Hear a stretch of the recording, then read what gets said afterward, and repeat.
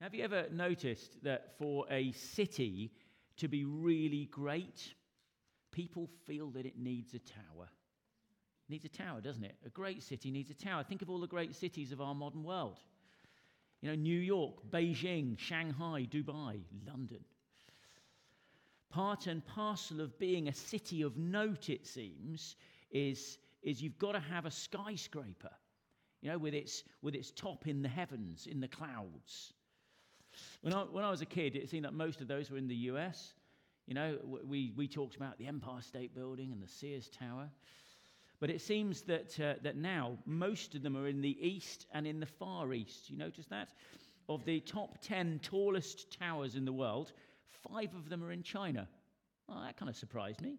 I suppose I shouldn't be surprised. The US has only got one entry now in the top 10. It's number 7. And it's the One World Trade Center that was built. And the tallest, this is the interesting thing, and this is tallest by quite a margin. If you look on the picture there, they're over on your left there on the screen. That's the Burj Khalifa in Dubai. It's over 800 meters tall. That is staggering, isn't it? Oh, it's almost a kilometre up in the air, this tower. That's the very prospect of going up there. It terrifies me, okay? I stood at the top of the old World Trade Center before it came down, and it was a terrifying thing to stand up there. You can feel the building swaying. I mean, and you're high up. These things are huge. I mean, look at this next photo. I mean, it really is quite awe-inspiring, isn't it? Isn't that a staggering picture? Its top is really it's beyond the clouds, isn't it? An incredible achievement. As you enter into that incredible monument there, the Burj Khalifa, it's a monument to human achievement, isn't it? The following words are inscribed on a wall in English and in Arabic. It says this. It's on the next slide. I am the power. It's like the tower is speaking to you. I am the power that lifts the world's head proudly skyward, surpassing limits and expectations. It's quite something to have engraved on your foundation stones. It's quite brazen, isn't it? It's almost tempting God, isn't it?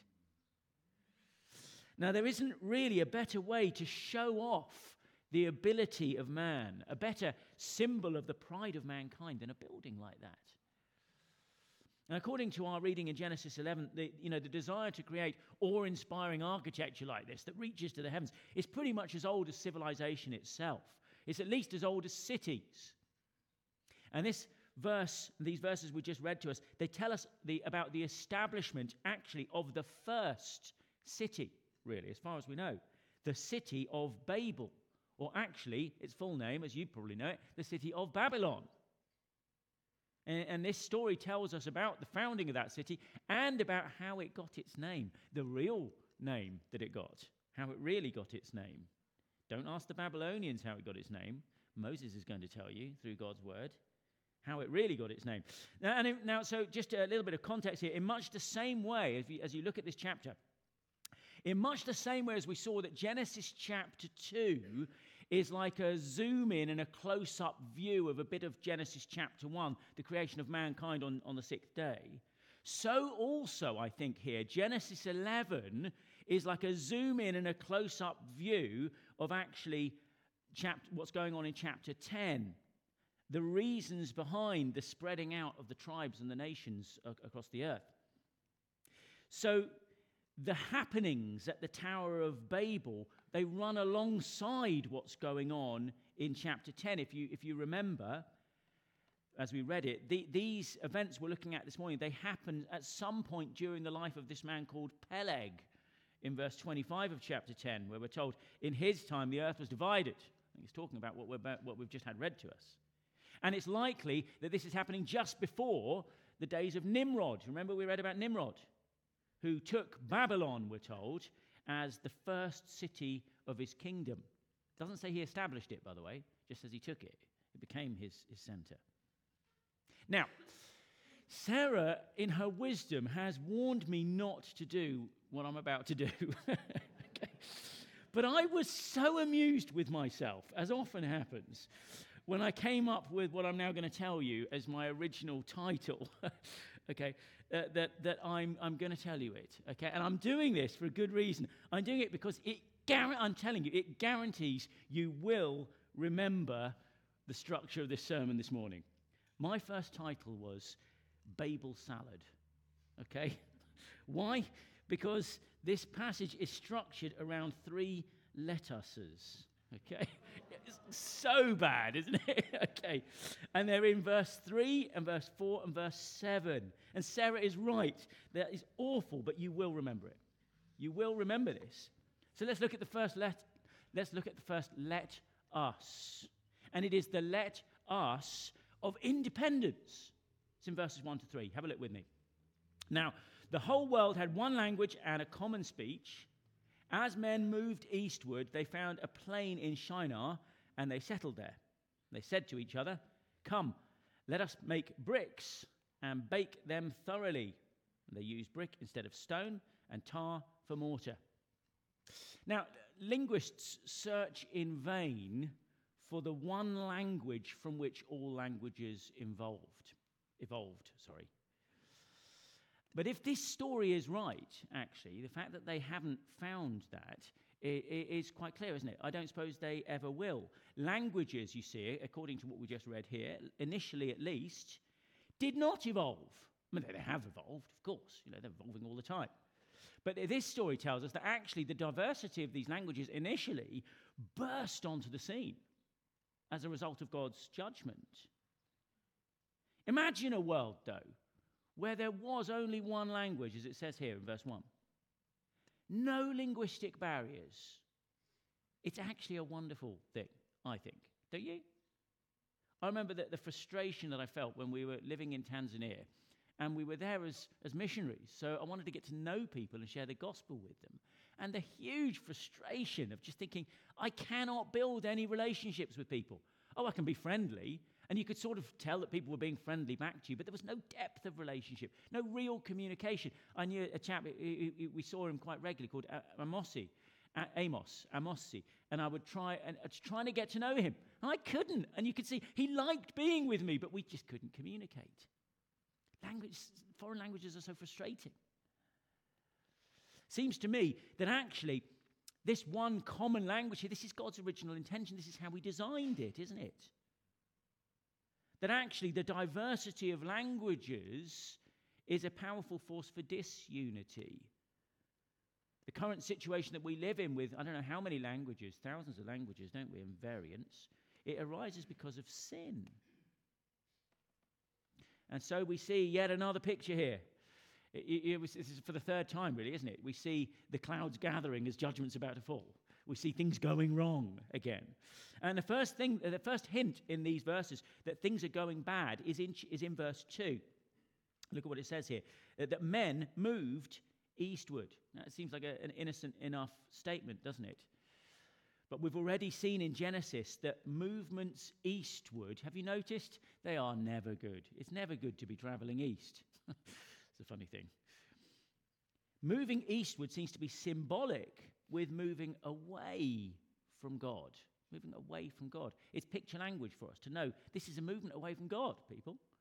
In chapter 3 of Genesis, verse 24, look, Adam and Eve are banished because of their rebellion in the garden, and they're ejected from Eden. The whole point of that is they're away from God, out of God's presence. That's the point, isn't it? On which side do they exit the garden? On the east side. It's on the east side that the cherubim with a flaming sword, they're put in place. And in the following chapter, chapter 4, after murdering his brother Cain, after murdering his brother, Cain moves, doesn't he? He moves in what direction? He moves away again. He moves eastward.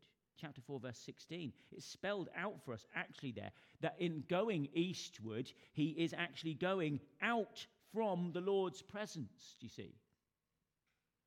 And we'll see in Genesis 13 again, when we get there, we will see Lot, Abraham's nephew, and he goes east again. Where does he go? He goes east towards Sodom and Gomorrah, the cities synonymous with wickedness. An eastward movement is just never a good move.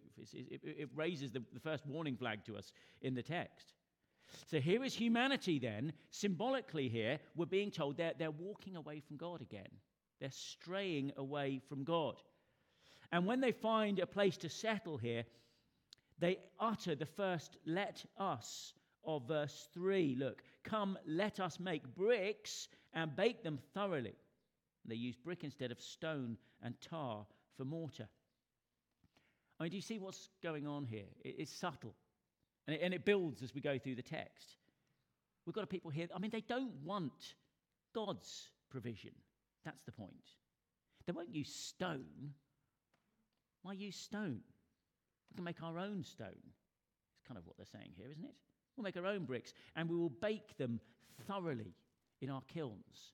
There's a really strong expression, actually, in the Hebrew. I think it says something like, and burning, we will burn them. It means we will use our technology, our kilns, our ingenuity to make really good, hard quality stone, to make them strong.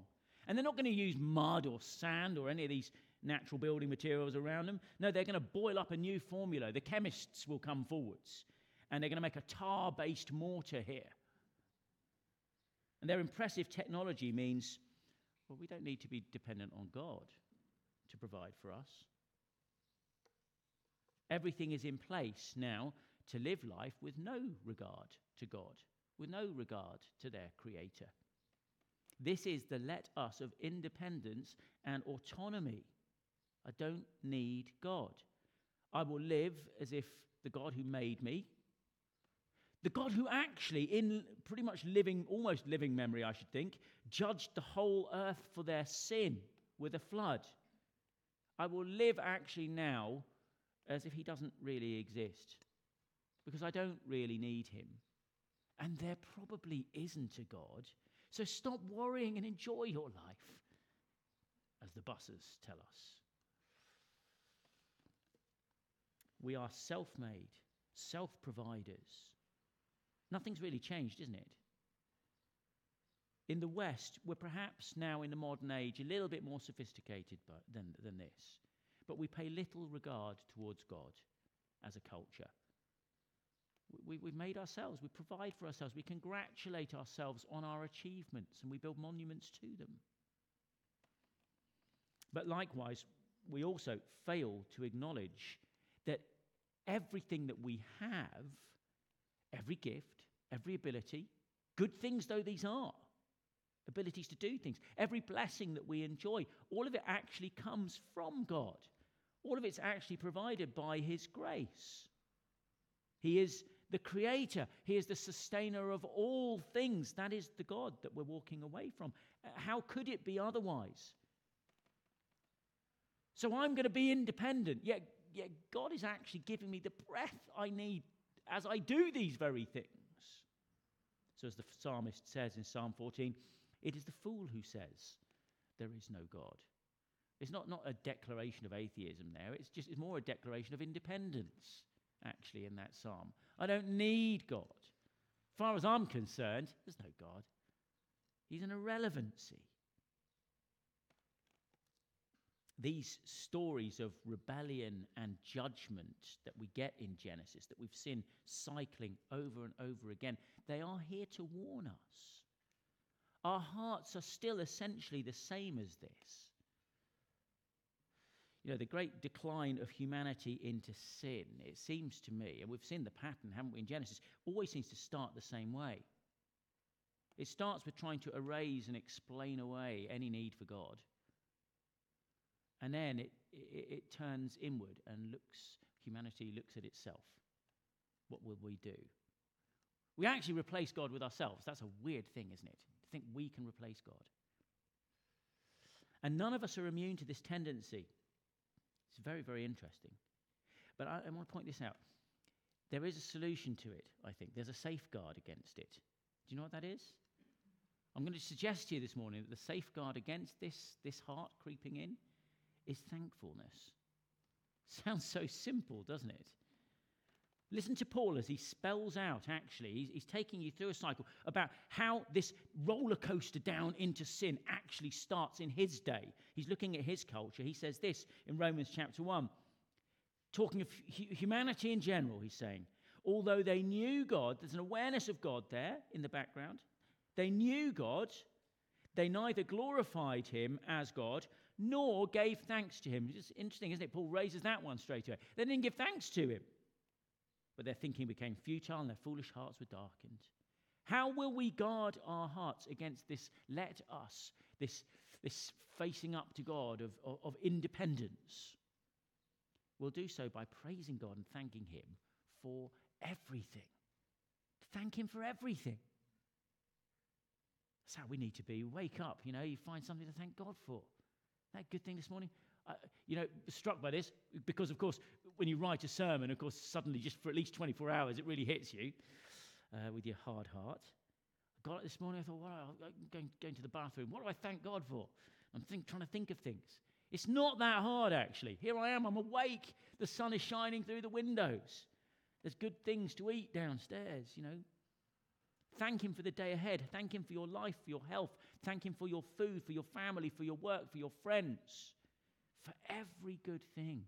If you can't find those good things, it's pretty desperate, isn't it? There is always something good. And thank God for it. Thank God that actually even in the bad things, if you belong to him, even the bad things you can thank him for. That's staggering. Because he promises he'll use them for good for you. An amazing thing.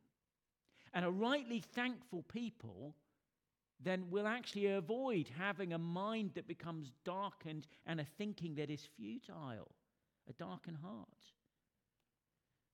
But simple as though this seems, to neglect God's provision, to neglect acknowledging it, thanking him for it, to instead look only to yourself, to trust in the might and in the ingenuity of man, really, which is what it boils down to, will only lead you away from him, will only lead you deeper into sin. If these stories in Genesis have told us anything, and we're coming to the end of primeval history here as we get Abraham coming on the scene, this repeated history, it teaches you that, doesn't it? You will, if you turn away from God like this, if you do not acknowledge him, if you do not thank him, you will descend into sin. You may not even see it happening to yourself. The let us of independence. Well, look at the second one in verse 4. This is the let us of pride. Verse 4, then they said, come, let us build ourselves a city with a tower that reaches to the heavens so that we may make a name for ourselves and not be scattered over the face of the whole earth. Now, listen, there's nothing inherently wrong with cities. I mean, you may not like them. I may not like them. There's nothing inherently wrong with them. And in actual fact, Revelation, the last book of the Bible, sort of describes our final destiny. Heaven is a city. We will be city dwellers eventually, whether you like it or not. It's a symbol, though, isn't it? I'm not saying that's the reality. But cities keep people together. That's the intention, actually, of the people here. And I guess it's a good intention, isn't it? They want to stay together. Cities give their citizens a sense of identity and of unity together. We're one people together. Look at us. We're Chesterfieldians, aren't we? We've got a sense of identity. All that, unity is a good thing. And unity is something that we should desire and we should look at and think, isn't it wonderful? We want unity. We want to be together. The problem is it's just not tenable. Why? It's not tenable when sin is running rampant. It's a very interesting thing to think about that. We'll think about that a little bit later. But really, all that unity does then, when sin is not in check, is it focuses and concentrates the evil in the heart of man. That's what it will do. You put a bunch of sinners together, they'll really start cooking up some stuff, won't they? As we said at the start, towers are a symbol of power and might. They're a symbol of pride. They are the great achievements of their creators. Pride. Pride is the foundational sin, isn't it, in the Bible? And there are two clues that that's precisely what this tower in Babel is about. The first there, have a look in verse 4, is that it is to reach up to the heavens. In their pride, look at what's going on here. These people, they want to ascend to the heights of the gods. That's literally what's going on in their hearts. God is nothing special. We can raise ourselves up to his height. Actually, do you know what? There's no height to which we cannot ascend as human beings. We will set ourselves up in place of God. If there's a hint of this, even in the expression, let us, that's really interesting, isn't it? You know, it's this let us. Who uses language like that? Let us, in Genesis. The only one to use that expression up before this point is God himself. This is how God speaks. Dare they actually be aping God? Pretending to be God? Speaking like him? Let us do this. Or maybe even worse here with this tower. I wonder, is this mankind making their own little insurance policy? We're now insured against a future flood, right? Try it again, God. This time we'll be ready for you. We'll be up in the heavens. Can't flood us there. Pride. The might of man. We've got to see this in this passage. I think this is what's going on. And secondly, second symbol that this is all about pride is they, I mean, look at how it's worded. I mean, they've built it to make a name for themselves. That's how they're expressly being explained here, isn't it? You know, this is, do you know, there's actually evidence in sort of ancient Mesopotamia that actually these ancient rulers, with every brick that they put into their structures, they actually stamped on the back of it their name. There's one here, look at a picture. Nebuchadnezzar, who was actually Babylon's, probably his greatest, most well-known king. He was still doing this in his day. On back of every single block, bricks, by the way, made from clay, baked and burned in the ovens. He stamped on the back, I don't know if you can see it there, a statement about himself. You know, I'm Nebuchadnezzar, this is mine. Yeah, and I'm the greatest king that ever lived. And my name is there. It's immortalized. It's in stone, says Nebuchadnezzar. Interesting, there's even tar on this. There's about 10 millimeters of tar on the back side of this. They want immortality. This city wants the whole world to see them, to know them, to stand in awe of them and their achievements. Making a name is actually, again, is another way of trying to usurp God too, isn't it? Who is the one that names things? Who's the one that's actually given man a name in the beginning? It's God. And we'll actually see, we don't want to preach beyond where we're going, but we'll see in direct contrast, we've got to see this contrast in chapter 12, the very next chapter 12, when God is making his promises to Abraham. What is the promise he gives to Abraham? I will give you a great name, he says to Abraham. I'll make your name great. That's the prerogative of God to do that, not us. And here again, I don't think we've really changed, have we? The desire of mankind for a name hasn't changed, for immortality. It's alive and well in our celebrity culture, isn't it? It's funny, you know, I think as I grew up, celebrity culture was, we were quite happy to think that, you know, there were the celebrities over there, and then there's just us, the plebs, yeah, the normal people. But now, you know, with the explosion of social media, it seems like, well, you know what, celebrity might be in reach of every one of us. And it does kind of devalue celebrity somewhat, doesn't it, some of these things. But it is incredible how many of our young people have their hearts set on being known, their name being out there. Because ours is a world that started to worship celebrity in all of its weird guises. You know, from the viral YouTuber to the social media influencer. I mean, what's that? To musicians and movie stars and public figures. I mean, you can be famous for even all the wrong reasons, can't you? And it's satisfactory. I'll name no politicians. And celebrity culture gets even into our church, doesn't it?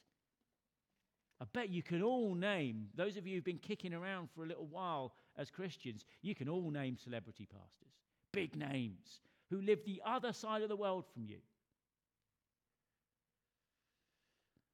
How does all of that name-seeking fit in with God's plans, with how God sees things? Listen to his word. First of all, God is against pride.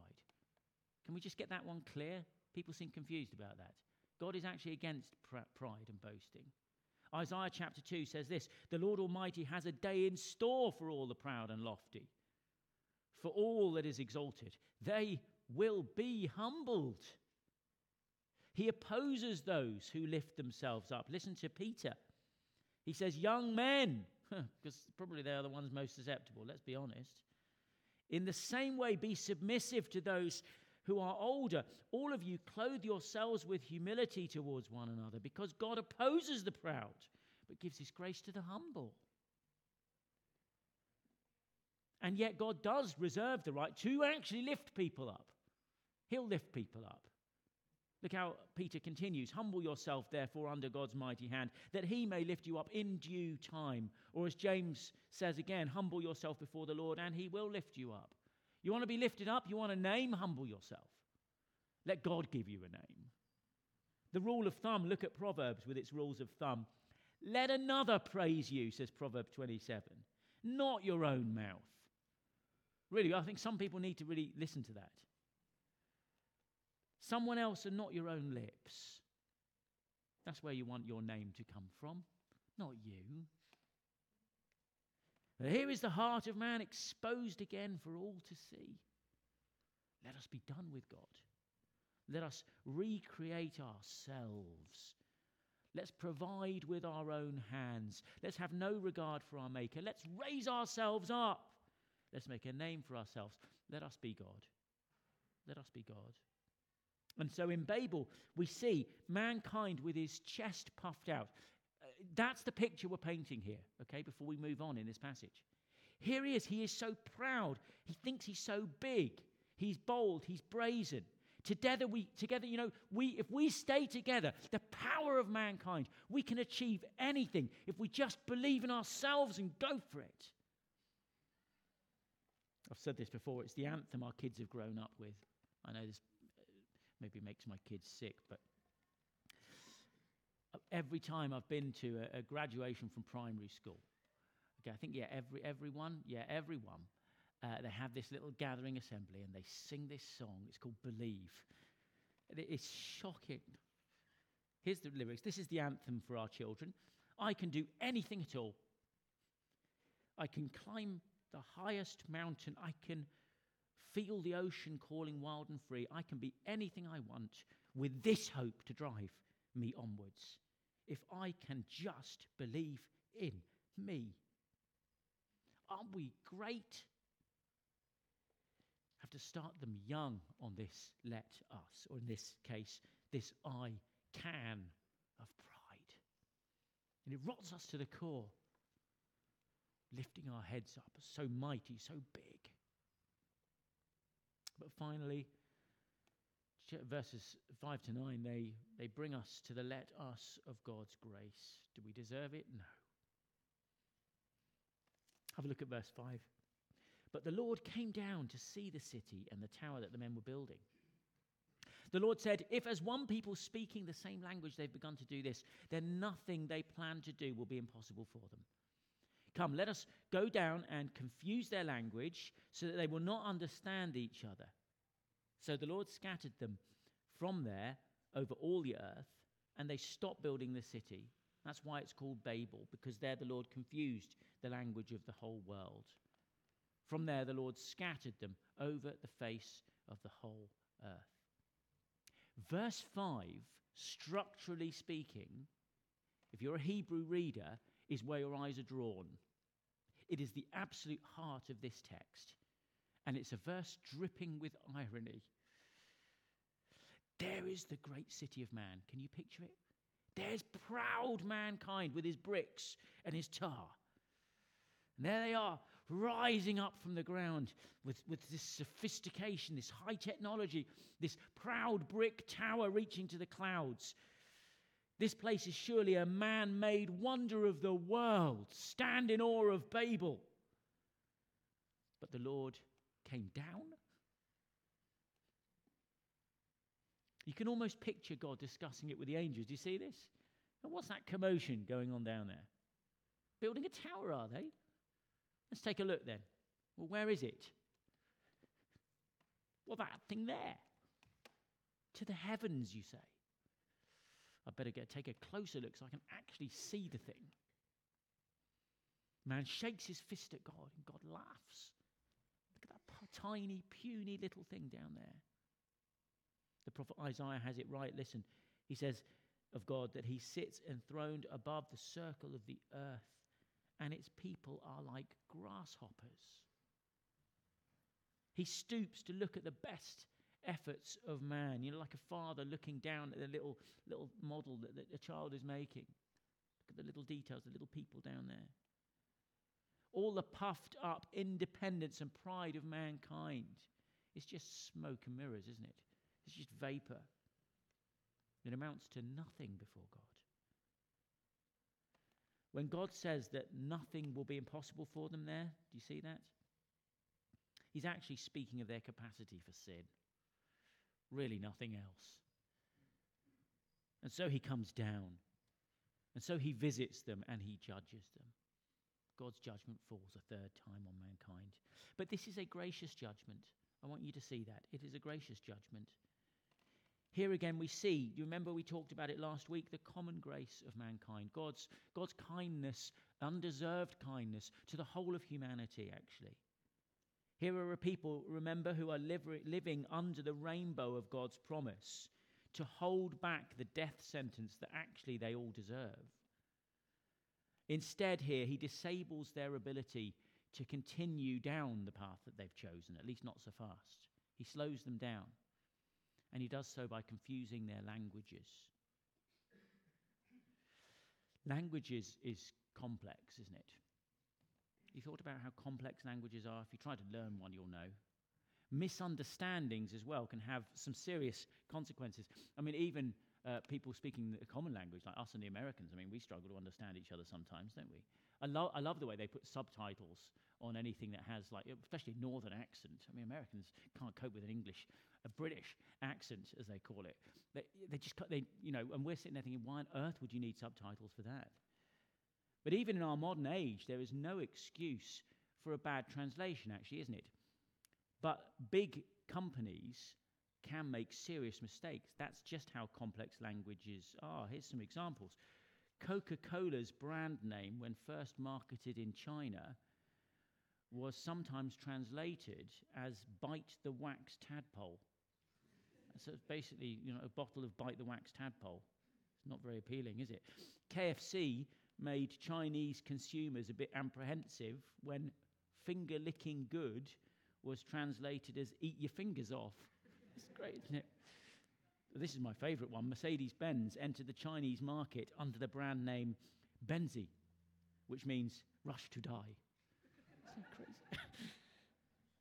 Great, isn't it? The inability to communicate, it cripples our ability to work together. It can have some, those are funny examples. It can have some desperate consequences too. I think of projects where millions, billions have been lost because of mistakes. I mean, that's just in conversions of, we've got pounds and feet and inches and, metric and imperial stuff. Even with all the knowledge, though, that we have today, there's no greater barrier actually to working together than the inability to clearly understand what your co-worker is saying. This is an amazing way to divide up the world, isn't it? Languages divide like nothing else, really. They create these natural divisions. People migrate away. Soon this proud city with all of its citizens, they abandon their ambitious plans and they're dispersed out into the surrounding area. They follow their particular language groups. And the city is named Babel, meaning it's like the word Babel, really. As Americans call it Babel, don't they? Tower of Babel. To babble is a confused speech. It's just a nonsense. People are thinking each other are speaking nonsense to each other. And it stands not to pride, but to the folly of pride of mankind. That's really what this tower is a symbol of. The folly of you, puny little ant, trying to stand up and make yourself God. It's a story that reminds us the uncomfortable truth that without the kindness of God in holding us back, the wickedness of man, the pride of man knows no bounds. Don't we get glimpses of this? You read through the paper and you can read of such unimaginable things. as that ugly head of what sin really can become is seen. Just every now and then. The grace of God in restraining us, in holding us back from what we could be. Unity is a wonderful idea. We said before, we long for a world that is united, where differences can be laid aside, don't we? But the problem is that while sin is still reigning in the human heart, that kind of unity would be a disaster. Sin is virulent, you see. It thrives, it seems to me. It's very COVID. It thrives when we're in close proximity. Yeah?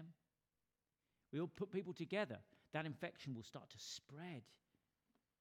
And so the final curse on the ancient world, a world divided, quarantined, sent into lockdown, really, by languages, that curse still stands today, holding back the potential wickedness of the world. And it shapes the world that we live in. It's pretty depressing, isn't it? Especially those of you who like languages. Some of you realize, well, actually, you know what, those are a cursed thing. But this is not the final destination of mankind. Let's finish up here and think about this. The Bible tells us that one day, every curse will be lifted. And this is one of the curses that will be lifted too. It cannot be while sin remains. Sin must be dealt with. But once sin is dealt with, then this curse can be lifted.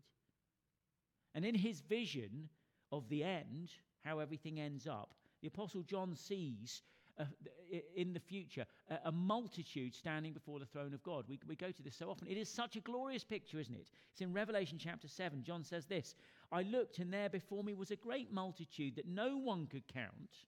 And they were from every nation, tribe, people, and language, standing before the throne and in front of the Lamb. And they were wearing white robes and were holding palm branches in their hands."